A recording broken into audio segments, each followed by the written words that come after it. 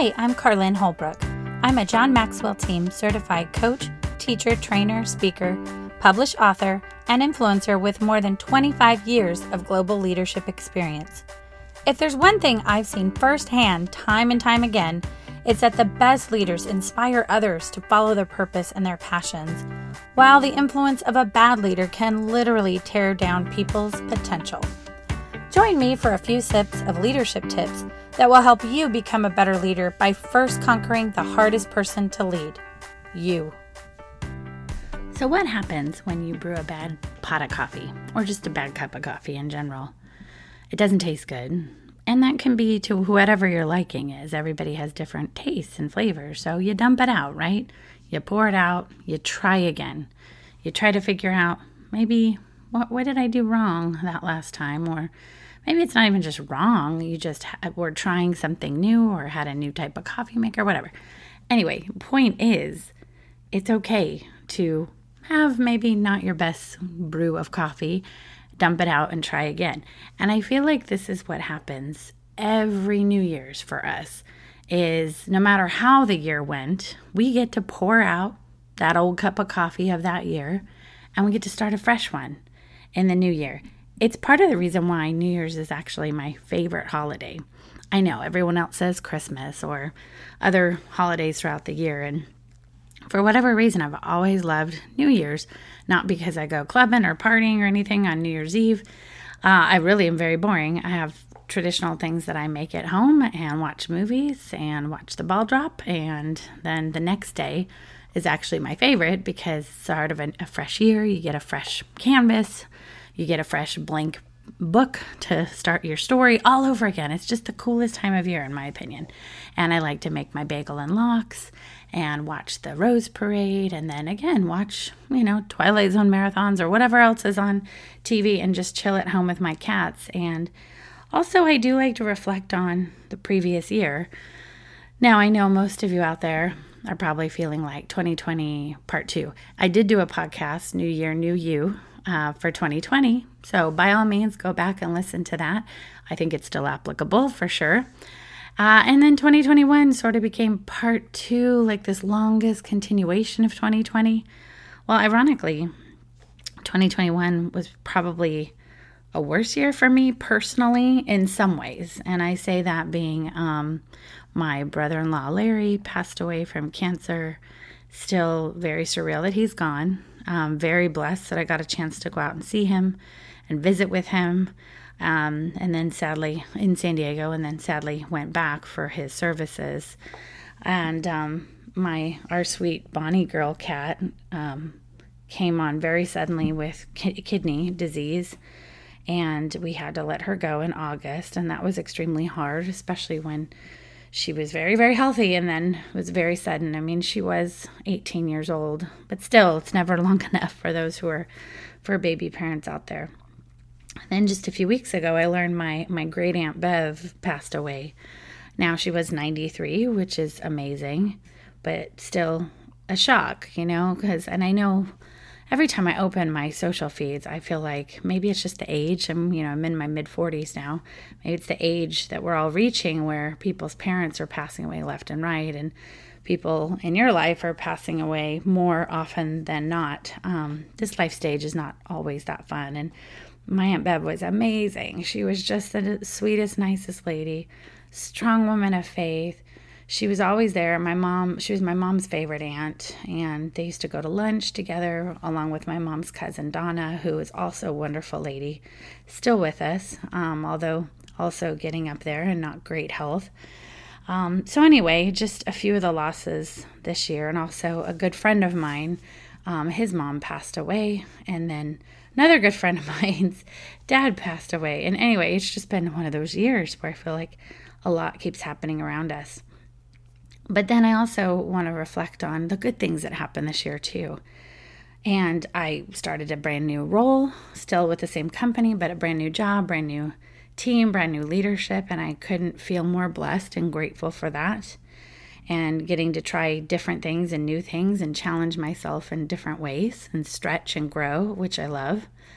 My podcast reached, 3,000 downloads and counting. Actually, I don't even know what the latest count is because, hey, it's just numbers. But even more importantly to me, I've just really appreciated so many notes and texts and emails from all of you. And that's why I do this. It's just if any of these messages from my experiences even impact you a little bit or make you think or help you to get through something, that's all I'm doing this for.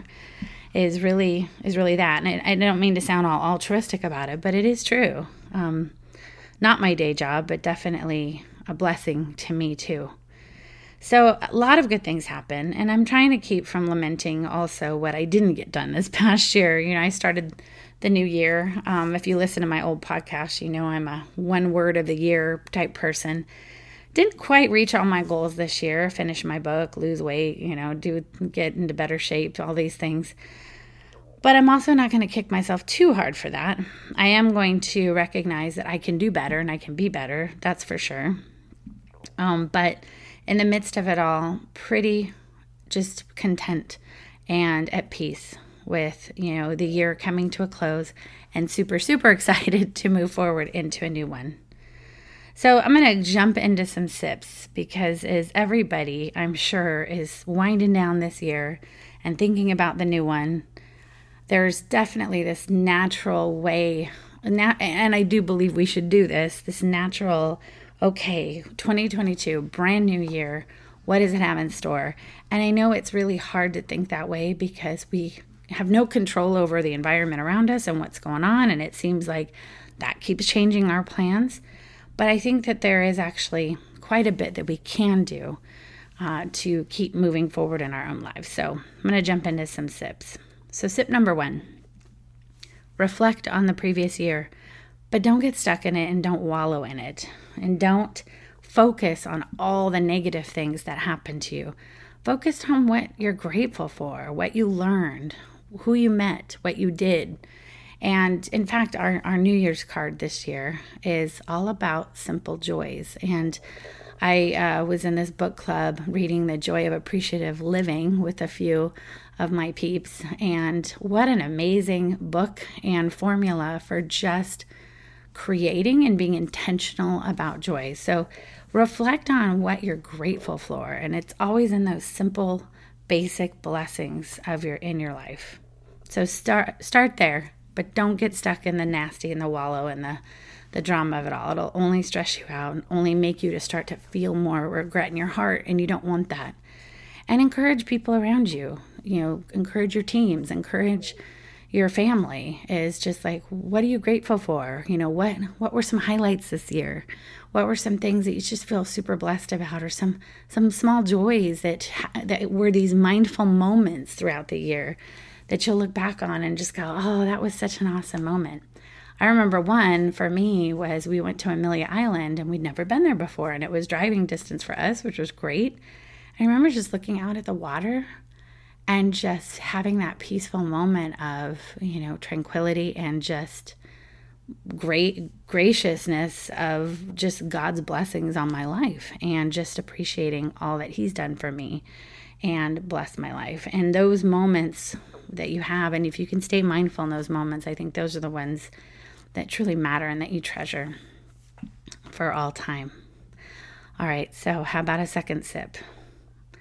Sip number 2, identify what's in your control and what's not in your control, and then make good choices about what's in your control. So like I said before, everything going on in the world with COVID, with politics, with just all the drama of it all in the media, and, he said, she said, and BS on social. It's like, just, none of that is in your control. What's in your control is how you act and how you respond and how you allow fear to get into your life, how you allow information to get into your life, how you allow any of that to impact you. You do have control over that. And you do have control over your actions and your choices. There's a quote, I have no idea who said it, but I like it. And I'm going to probably butcher it because I'm just going to paraphrase. Someone said, life is all about making choices. Always do your best to make the right ones, and then always do your best to learn from the wrong ones. Well, I actually believe that there's not really a lot of our choices we think are wrong are not wrong. Now, there are wrong choices, absolutely. If you break the law, or if you're doing drugs, or if you're, just making bad choices, if you want to go out and stab somebody. Yeah, okay, there's a lot of bad choices, wrong choices you can make. I think a lot of times in life, though, we put labels on wrong choices as being, oh, I took a different job and now I regret it, or I decided to go back to school and now I regret it. There's these regret type of things, but they're not wrong choices in the moments. If you really do spend the time to weigh them, to in your heart, quiet the noise, quiet the voices around you, all people are going to have an opinion because they're all going to tell you what they think you should do. But it really comes down to the choices that you make for your life, and you're the only one living it. You do need to have some sort of a decision-making tool, and that can be the criteria, that can be meditation, that can be prayer, to decide. That's definitely seeking wise counsel, not just any counsel. It's very important to help you make those choices. But still, sometimes choices don't pan out the way you think they're going to. But that's okay. You can always course correct. You can always detour. You can always say, hey, at least I know now, and I'm glad I took that risk. And you can detour. It's a little detour, and then I'll come back onto the path. But life is all about choices we make, but they're also all about risks too. Because if you don't make any risks, then you're not really living. But just learn and know too that there is accountability there, that the choices you are making for your life, they're your choices. And there should be accountability for those choices too. So don't blame other people for that. Just go, okay, well, that didn't pan out. That's all right. On to the next. And the final sip. If you listen to my podcast last year, you know that I'm a big believer in finding a word for the year, establishing a word of intention for the year, and not resolutions. And let's be honest, New Year's resolutions, who keeps those? Who literally, if anybody keeps those legitimately through the month of December of the following year, please contact me and let me know, because I've never met anybody. And I would like to meet that person. I'd like to talk to that person. I'd like to understand how they stick to it. That's pretty impressive. But for me, one word is a lot more attainable, and I'll tell you why. When you create New Year's resolutions, you're often in this mind space, this head space on the first beginning of the year. You're fresh, you're ready for it, and you get really, really overly ambitious. And you often write 10 of them or 12 of them or 15, who knows? You write a dissertation often. And they're usually very lofty goals. I want to run a marathon. I want to lose weight. I want to do this. I want to buy a car. I want to get a PhD. I mean, they're just all usually very big. And research will show, studies will show, Google it if you don't believe me, that usually people are pretty much already not on their New Year's resolutions by February. And in fact, even I think more by end of January. And I think why is because we put too much pressure on ourselves and we make it too big, too much, too fast. And that's not how you achieve goals in life. They got to be small steps, small bite-sized, snackable steps, just like you consume media, and towards a bigger vision. And I think for me, that's what the one word does really well, is you choose a word, which also sounds like a lot of pressure, but it's really not. You choose an overarching word or theme, a vision for your year, and then all the other snackable, bite-sized actions and tasks and goals and such that tee up to that get peppered throughout your year, not just, a laundry list in the month of January. And what's interesting is I'll give you an example. I think it was 2019 was my legendary year. So that was my word, legendary. I wanted to make it legendary. And the word actually manifested itself in ways in my life that I did not expect. And what was so cool was that I didn't feel this pressure to be a legend to myself, but to do legendary things that would make a difference, make an impact, a lasting impact. It just so happens that same year, we saw a bunch of actual legends in concert. And then I was, given and with much gratitude and blessing and humility, awarded something at work that was a legendary type lifetime achievement thing. And so it was really fascinating to me. The more I focused on the word and what I could do in my daily life to uphold that word, that vision in my life, it just really came out in such unique and creative ways throughout the whole year. And anyway, I've done it every year in my my circle at work, my Lean In circle, and lead the group through that. And also do it with a lot of my teams at work. And a lot of the same feedback is the same. It's this nice, almost mantra word that you kind of hook onto for the year, but it plays out in so many different ways. So if you know a word and you have a word for your life that you want to have as an overarching vision, then do it. And then start to really just ponder and think and not put pressure on yourself to have like this 12-month, 365 a day plan, but just really meditate on it, pray on it, reflect on it, sit with it for a bit. Make sure it also feels natural to you and it also plays out naturally to you in the months to come. And if you're not sure, there's a great tool. It's on myintent.org website, and they have a word finder quiz, and they have articles and they have different words and stuff. So you can find inspiration there. And I took the quiz this year actually already, and I kept getting the word inspiration. And that was actually my word in 2020. And it kept coming back as that. I kept retaking it thinking, oh, maybe I'll just, I know it sounds like I'm totally working the system here. But again, you don't have to choose the word that comes back to. But what was interesting for me was the word inspiration to me was it played out in me wanting to inspire other people and really, and that's one of my goals in life. It's part of my overarching vision and mantra of my life is to add value to others and to make the world a better place and build and develop great leaders.